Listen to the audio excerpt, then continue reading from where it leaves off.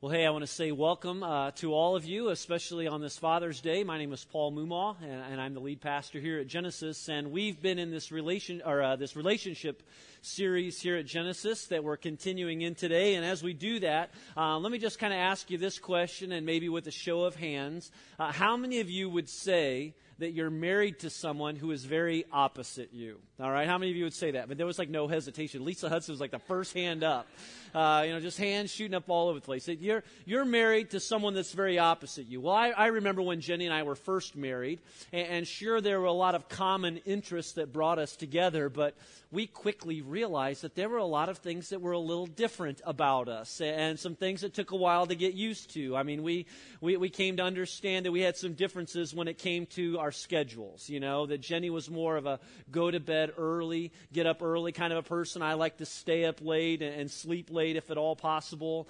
We discovered that we were different when it came to money and how we spent money and how we saved money. We had differences in what we liked to watch on TV. She was more of a Food Network person. I'm a little bit more of a Sports Center, kind of a person. We had some differences when it came to who's going to do what around the house, like who's doing laundry, who's cooking tonight. I mean, Jenny was wanting to make out all the time, and I just wanted to cuddle, I mean, it was just, again, one of the ways that we were different.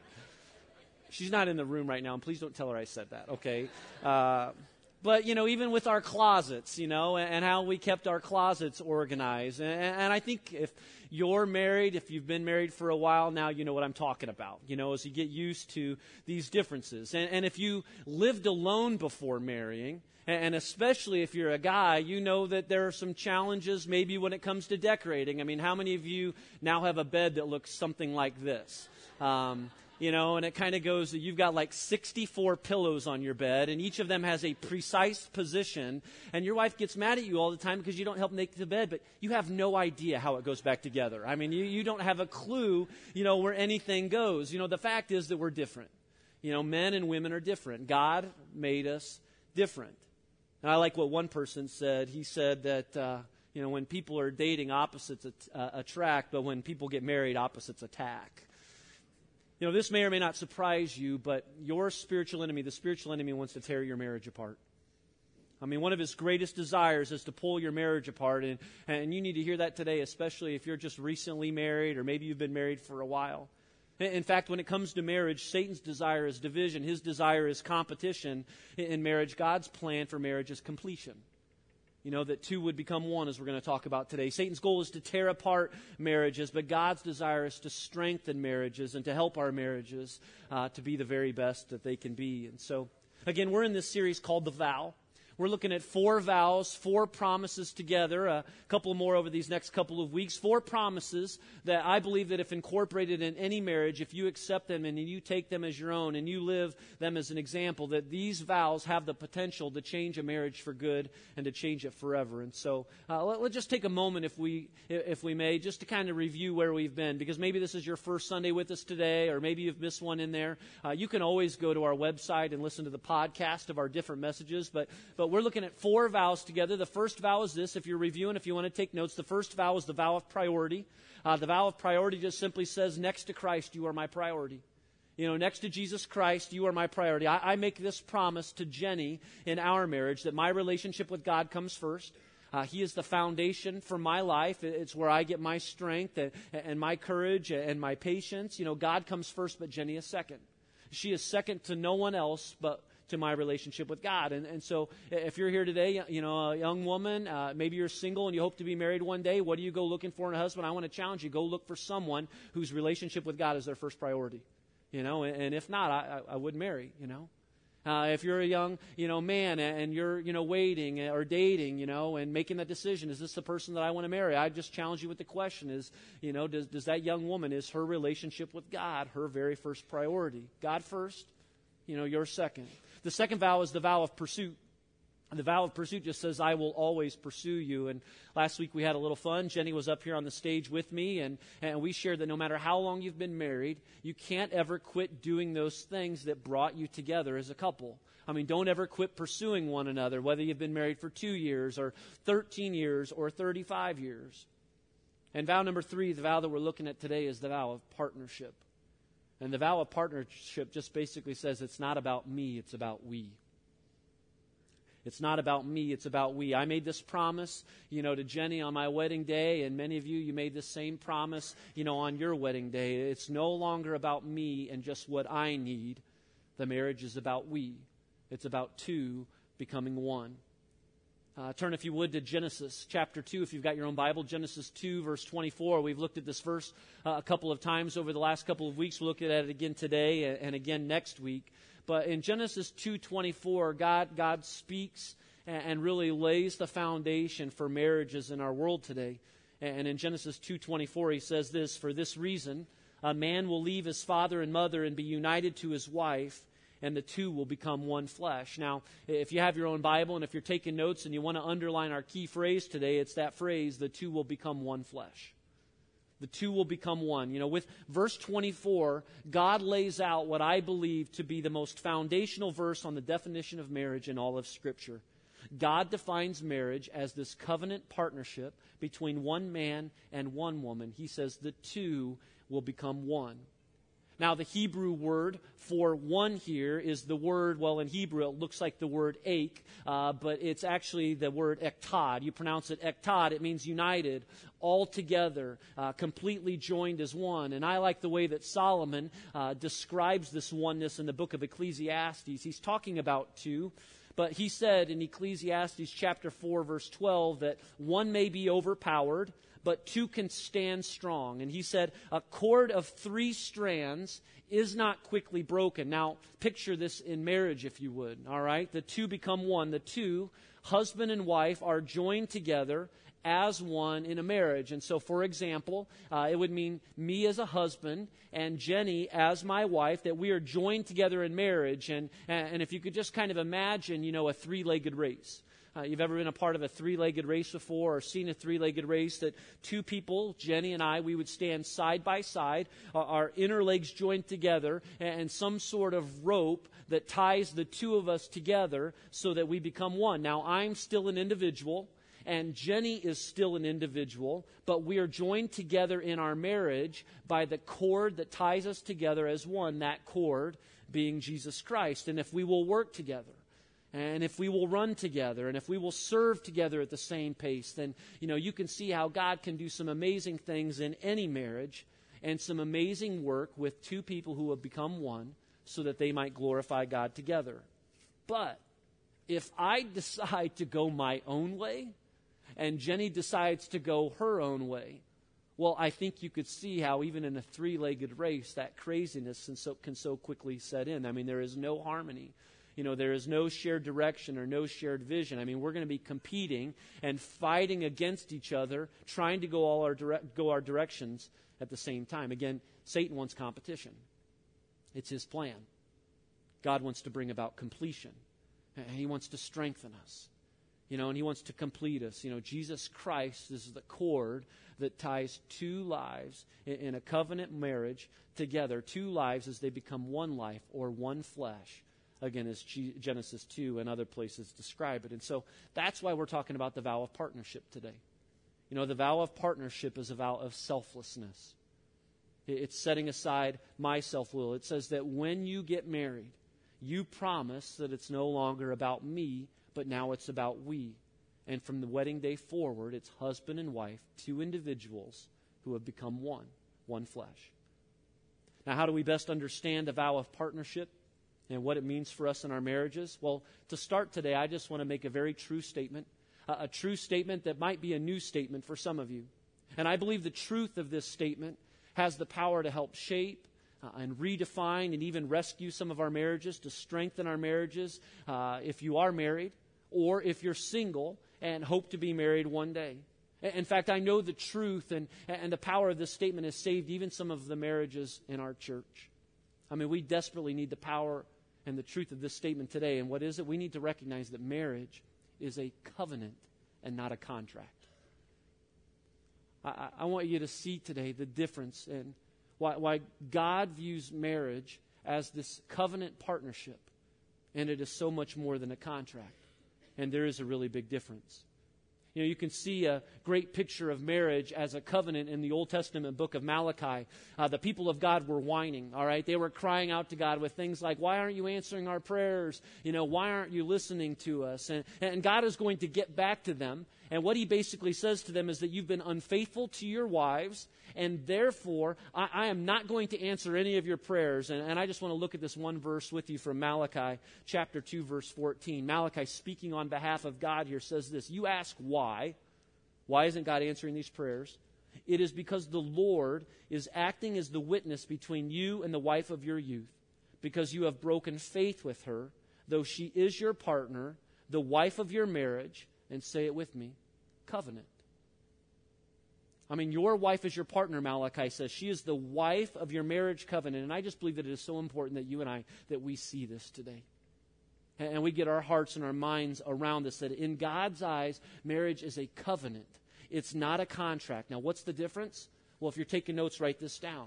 A contract is based on mutual distrust. I mean, it really is when you think about it. It's based on mutual distrust. A marriage contract says, hey, I'm in as much as you're in. Or I'm willing to bring as much to this as you're willing to bring to this. I'm in as long as my needs are getting met, and so I'll bring 50%, and you bring 50%, and we'll see what we can do together. And as Americans, we're drowning in contracts, aren't we? I mean, we got contracts all over the place. I mean, you want to buy a house, you sign a contract. I mean, if you want to get a new phone plan, there's a contract involved. If you want to buy a car, you sign a contract. And so we're always signing on the dotted line. I mean, a contract is an agreement between two parties. But here's what happens. If I violate my side of the contract, then you have the right to take action against me. If I don't pay my loan, the bank can repossess my car. If I don't pay my mortgage, the bank can foreclose on me. The phone company can shut off my phone service. And the real challenge today is that a lot of people view marriage as really nothing more than a contract. And so what happens is that two people will fall in love. You know, they'll throw down $20,000 or so and throw a big party. And at the end of the wedding ceremony, they sign a contract. And if someone breaks the contract, well, then I guess the agreement is over. Because in a contract, if you don't hold up your end, well, then I can get out. Or if my needs aren't getting met in this contract, then I have the right to take action. It's marriage as a contract. Now, you might hear something like that and say, well, that just sounds a little extreme, doesn't it? Well, is it? Or is it maybe more true than we realize? God, on the other hand, the creator of marriage, defines marriage as a covenant. It's a covenant partnership.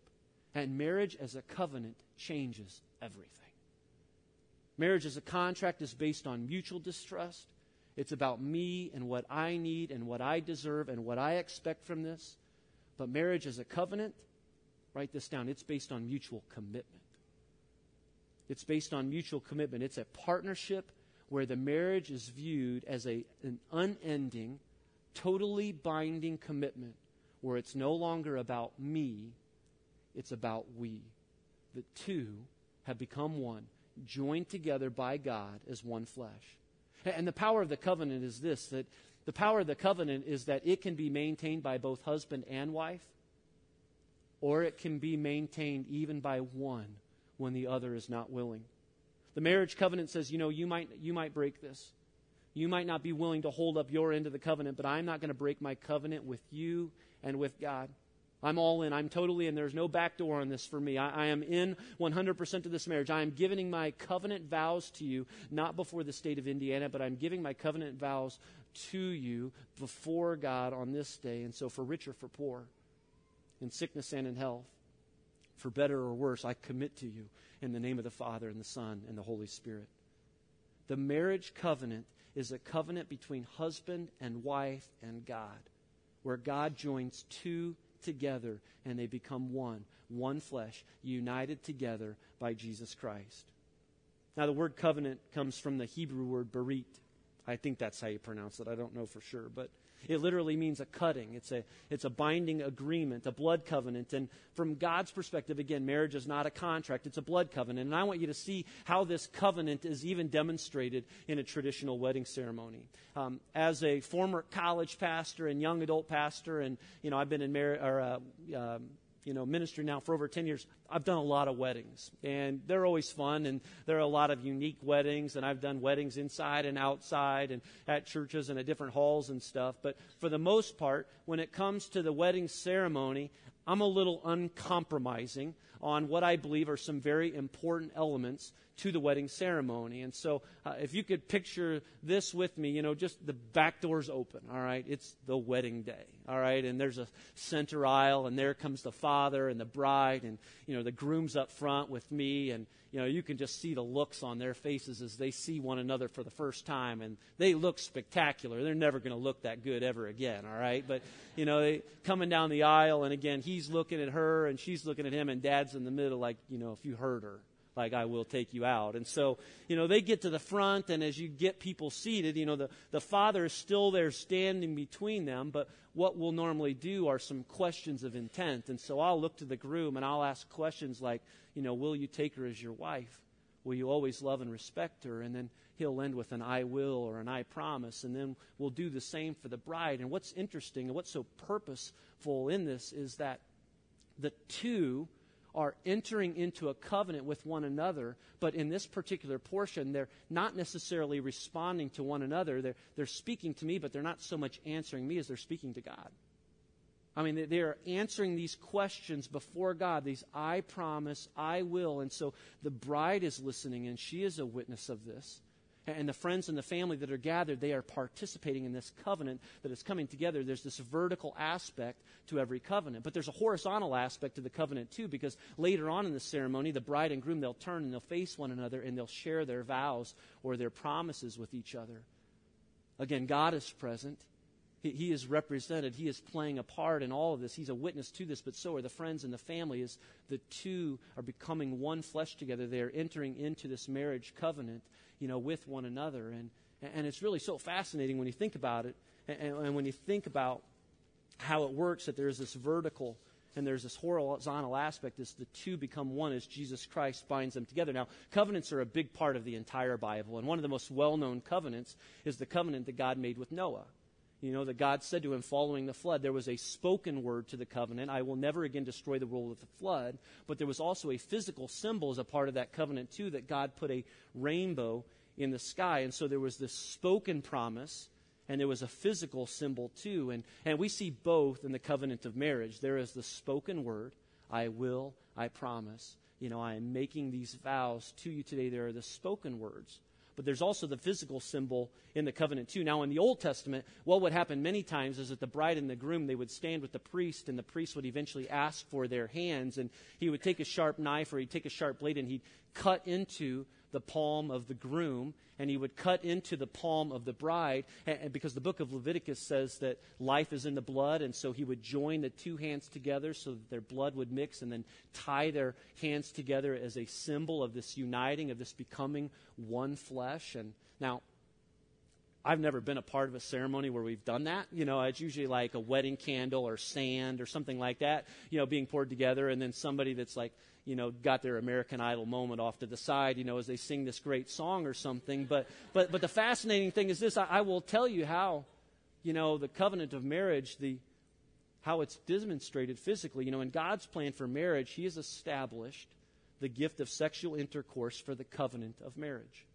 That was God's plan, His intent. And when we're living according to God's perfect plan for our lives, the virgin male and the virgin female consummate their marriage on the wedding night, and there's a cutting or a shedding of blood. It's a physical picture of the blood covenant established as two become one flesh. You've got the spoken word in the vows, and you've got the physical symbol in intercourse. Again, it's two becoming one. Now, can I just add this before we move on? What I've just explained, I think, is one of the great reasons why sex and the gift of intercourse has been reserved for marriage. Now, that's God's plan. That is God's best for us. And when we're living according to God's plan in our lives, sex is reserved for marriage. But unfortunately, what happens today is that people see marriage as really nothing more than a contract rather than a covenant. And so before we get married, and since marriage isn't viewed in light of God's plan, two people will start dating, and before you knew it, they're doing married people sort of things. And it starts off as two people sharing their hearts, and then quickly becomes two people that spend the night together and then maybe sharing a bed. And before you know it, he's got a toothbrush at her place and she's got a drawer at his. And the next thing you know, they're living together and they're playing marriage. But there is no covenant. The Bible teaches that the marriage bed should be kept pure. Again, this is God's best design for us, His perfect plan. And that sex is to be enjoyed within marriage only. And so I just want to take a moment today and say, if you're in middle school or if you're in high school or college or you're single, God's best for you is for you to save yourselves physically, until marriage one day, to save yourself for your husband or your wife. Now, I know that seems a little old-fashioned, and that's kind of against what the world teaches today and what others say, but that's just sort of the life that we've been called to in Jesus. And it's not about God keeping something from you. I mean, God has something great for you. I mean, He has something planned for you that's far greater, a far greater blessing, than any one night can give to anyone. And so if you're dating right now, I just want to challenge you to establish the appropriate boundaries in your life, and get the accountability around you that you need, and to reserve, sex for your husband or wife one day. And if he or she can't appreciate it, then maybe they need to take a hike, and maybe they need to move on to somebody else. And if you're a Christian today, I mean, if you know Jesus Christ as your Lord and Savior, I just want to say that if you're living with somebody that's not your husband or wife, I want to challenge you to make a change. I want to challenge you to move out, even if you plan to get married and even if that's coming up. I mean, don't play marriage. It's more than a contract, even if you don't view it as that. God has our very best in mind, And I just think one of the most dangerous things in all of life is this, and I fight with this all the time, is that I can't have it my way and sort of God's. He doesn't tolerate that. And He doesn't want to compromise with us in this area, like, oh, well, all right, I will just compromise in this one little area, And again, it's not about guilting us, and it's not about shaming you, no matter where you are today or what's going on in your life, because if you're feeling some conviction or you're caught up in a pattern of things right now and you just know, hey, this isn't where I want to be. The key word, it's repentance. And repentance is really that good. And forgiveness is as great as promised and more so. That you and I, we were never meant to carry around that shame or guilt. That God wants to take all that from us. And because of what Jesus Christ has done, He has offered forgiveness to every single one of us. But I'll tell you that repentance is confession. But repentance is also about going in a new direction. And so as 1 John 1:9 says, if we confess our sins, He is faithful and just and will forgive us and cleanse us of all unrighteousness. If you need to do that today, then I pray and ask you, to ask God, what's the new direction for me in my life? And He'll give that to you. And I believe that no matter where you've been or what you've done in the past, God is that good. And He can always give you the very best. He's got the very best plan for you. So marriage is a covenant. It's not a contract. A contract says that it's a 50-50 agreement. This is what I bring. This is what I expect out of this. A marriage covenant says that it's a 100-100 arrangement. I am bringing everything that I have into this marriage. Like it or not, baby. Here I come. This is who you get. But it's where it's no longer about me.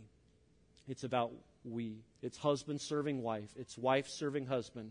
One together, covenant partners, tied together by Jesus Christ. Now, what does that look like this afternoon? What's that look like tomorrow? What does it mean to live in partnership with one another, to live in the covenant of marriage with one another? If you're taking notes, write this down. I believe the key to partnership, a covenant marriage that God has in mind for every single one of us, is found in two words. It's mutual submission.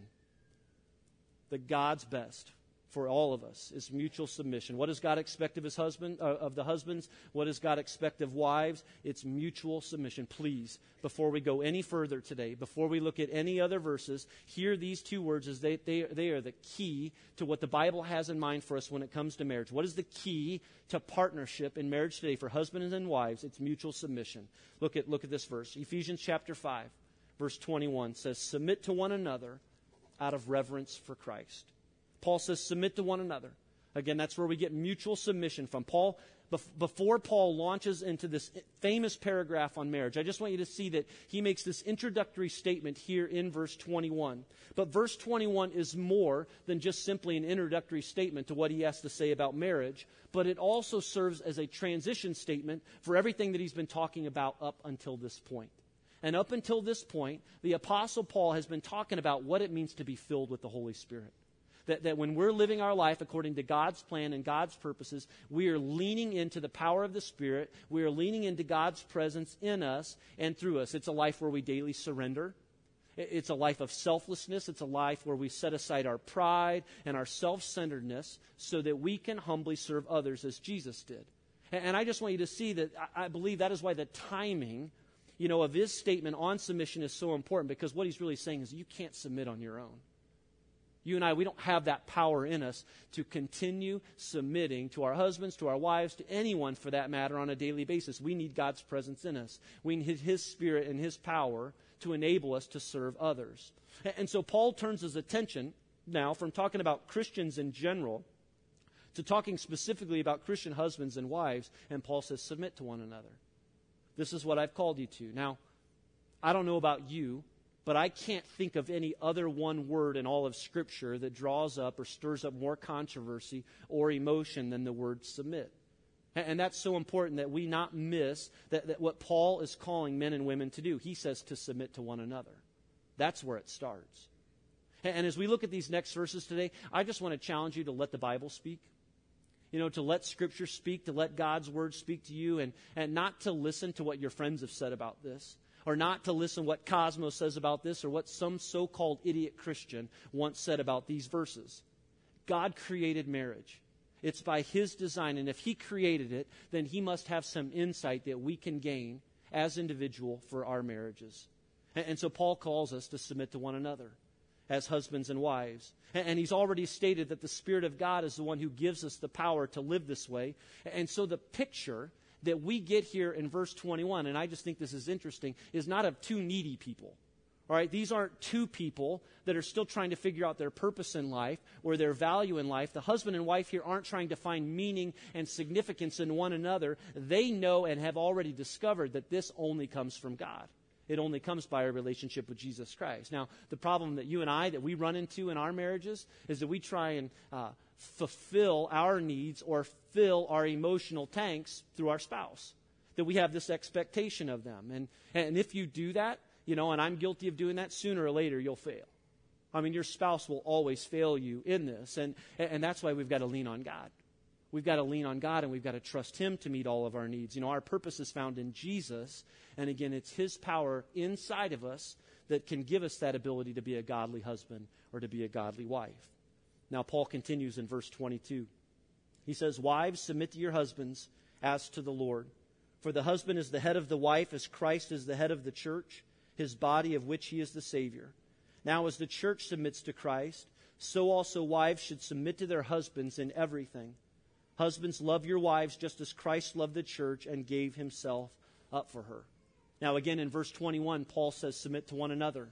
This is where it starts. But starting in verse 22, Paul speaks directly to wives and then eventually to husbands. And he says, wives, submit to your husbands in everything. But then he turns right around and says, husbands, love your wives. And love your wives as Jesus Christ loved the church. For each, God has an individual call to sacrifice and to selflessness that is far beyond what we're capable of doing in our own power. For every one of us. But Paul speaks first to wives, and he says, submit to your husband. Now, that word submit is an interesting word. And in every situation here, all throughout, it's the Greek word. It's a Greek word. It's a military term.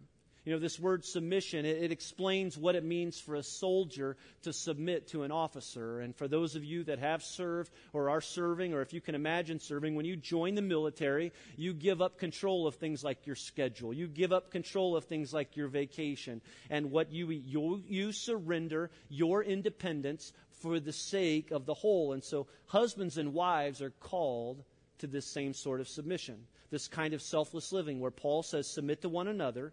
And then specifically, Paul says, wives, submit to your husbands as is to the Lord. That means that when God is working in you, and when you are fully surrendered to Him and His power for your life, you can submit to your husband. You can set aside your own needs, your own will, in order to humbly serve your husband. Now, let me tell you what this verse doesn't mean, all right, because that's just as important. This verse doesn't mean that your husband is your boss. It doesn't mean that. It doesn't mean that he calls the shots. It doesn't mean that he's smarter, that he's more intelligent, that he's more capable. This verse doesn't mean that women are commanded to cook, to clean, to do the laundry, or to wear bows and ribbons in their hair, all right?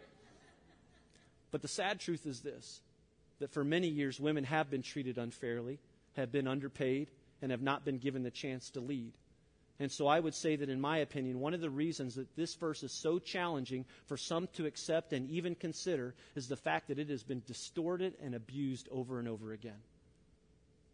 My buddy Josh Tandy, who's on staff here, is our youth and small groups pastor, and he was telling me a story about a buddy of his that was just a few weeks on the job at a new church in Illinois, and he was just fresh out of school and serving the church for the very first time. And, well, he got an interesting phone call one day, and you need to know, we get some interesting phone calls once in a while. It just kind of goes with the territory. But again, he's new on the job. He's fresh at this, and he's in his office. Well, the phone buzzes. It's the assistant, and she begins with, "I'm sorry." And if you get an "I'm sorry," you know that it's not good. But anyway, she says, "There's a guy on the other end, and I think you need to talk to him." And so, this guy picks up the phone, and there's just immediately yelling and shouting at one another on the other end. And what he comes to discover is that it's a wife and a husband just yelling at one another. And the husband's on the other end, and so he picks up the phone and says, "Hello," and the guy's like, "I just want to know, does the Bible say wives are supposed to submit to their husbands?" And, you always hate when you get pinned with a question like that, And so, his mind's racing, what do I say, what do I respond? And so the guy goes, "I want to know, does the Bible say that wives are supposed to submit to their husbands?" And so he gives a yes, but, and before he can get out any other word, click. It's just like, that's all the guy wanted to know. Does the Bible say just this? And unfortunately, there are men out there who control, dominate, and abuse their wives. And sadly, there have been some so-called Christian men who have used verses like these to belittle their wives and belittle their daughters. And for those who have done that, they'll be held accountable with God one day. And it's not just dominant men either, but a lot of passive men too who have no guts or no willingness to stand up for anything in their life, including their families or their marriages, their kids.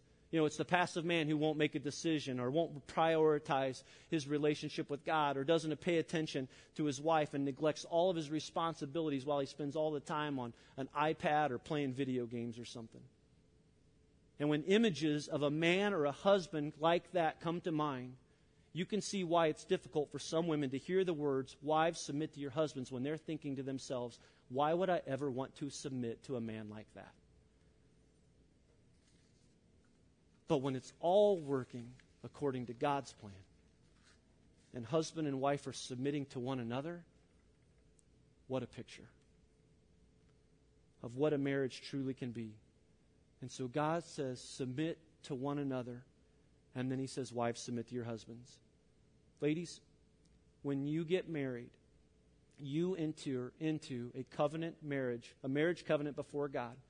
And as God has called all of his children, all of his followers, his desire is that you will set aside your selfish desires, that you're not living for yourself anymore.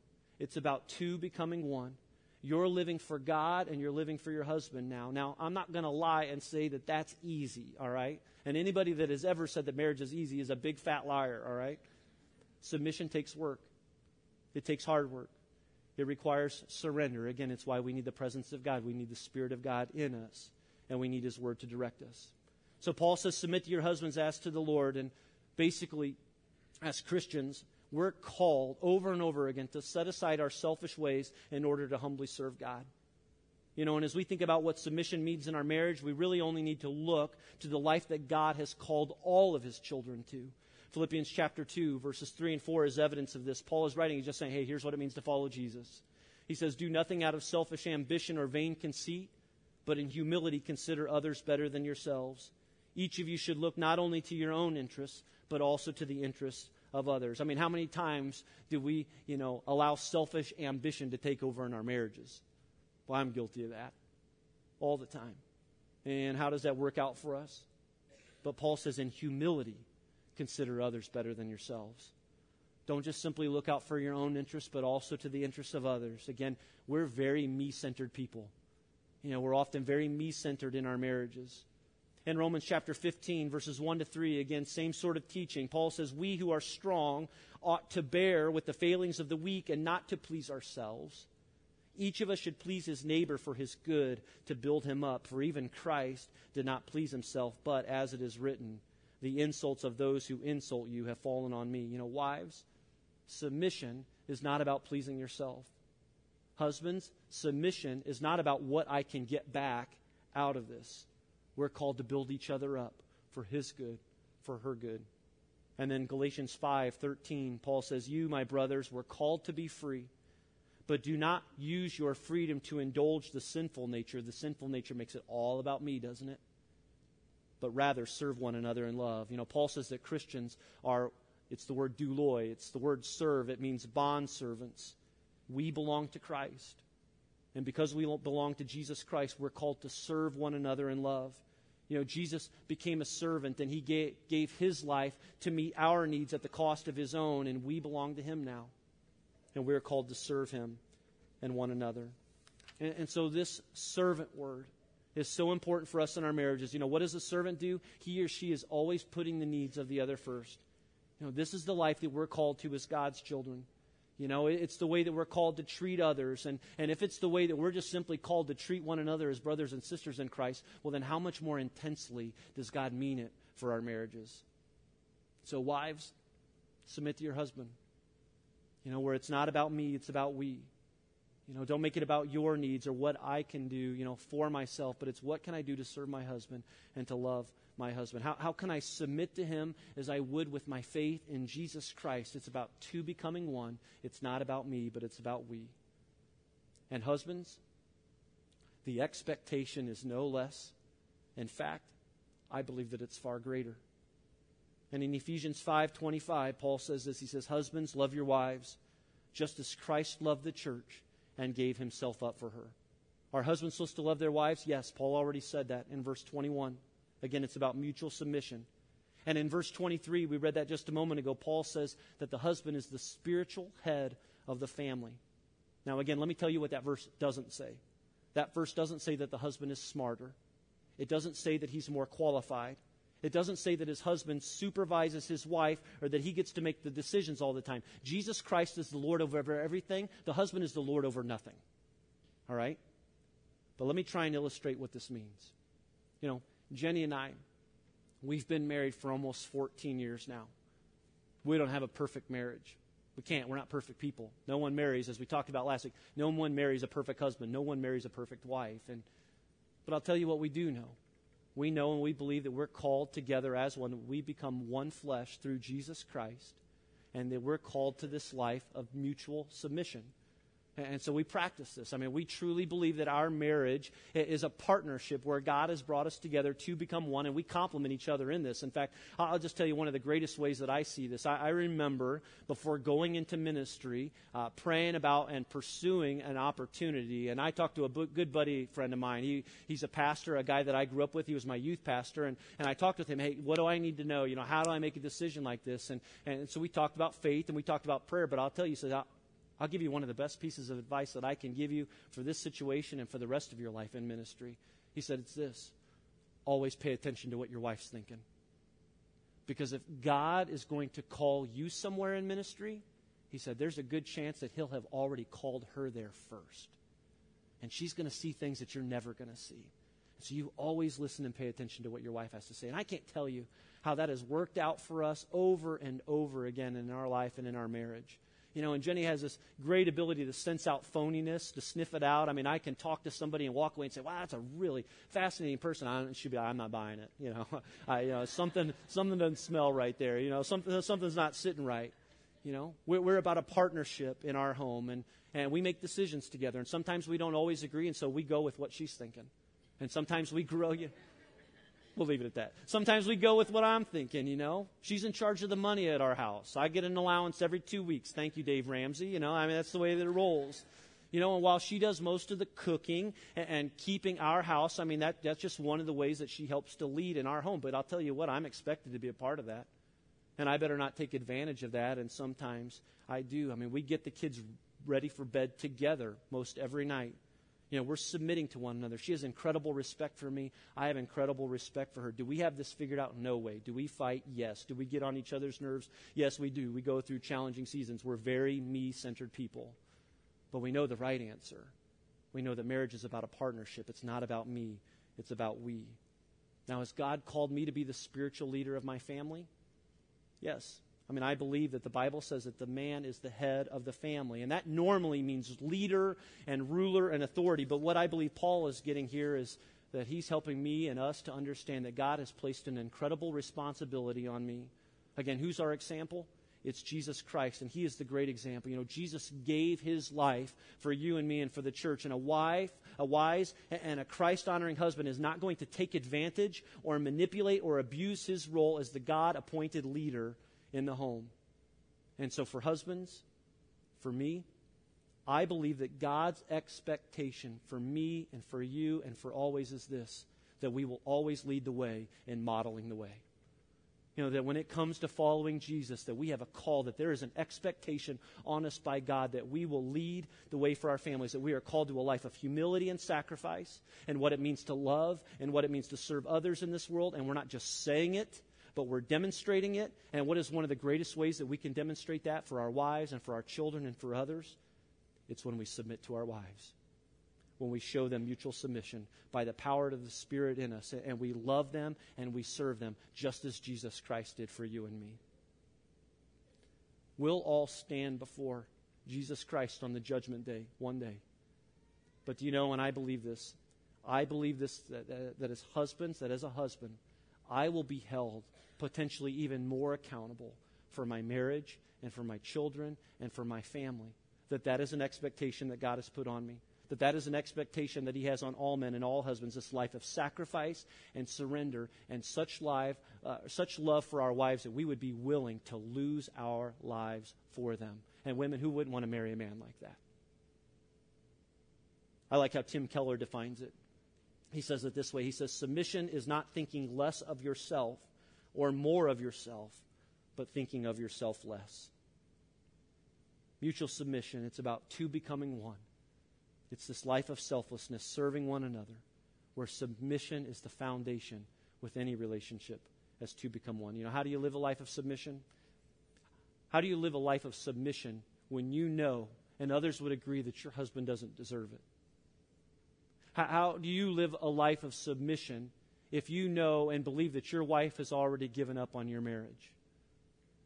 Friends, the answer is in 5:21 again, when Paul says, submit to one another, but how? Out of reverence for Jesus Christ. You know, don't submit because they deserve it. They don't. They never will. Don't submit because you feel like it, because you and I will only get so far. But we submit out of reverence for Jesus Christ and out of obedience to God. I mean, I can submit to God when I am truly overwhelmed for God and his love for me. You know, when I see that, when I'm reminded of that, I can submit when I think about his grace and his forgiveness and how it's extended to me over and over and over again. I can submit when I consider that Jesus Christ gave up his position in heaven and took on the nature of a servant and walked this earth and gave his life on the cross so that I can have life and have freedom. And if he can do that, then I can love my wife. You know, marriage is so much like the gospel. Your spouse doesn't deserve your love. But you and I, we don't deserve God's love either. But we're so loved by him that Jesus Christ, he came to the earth and he lived and he died for me and for you too.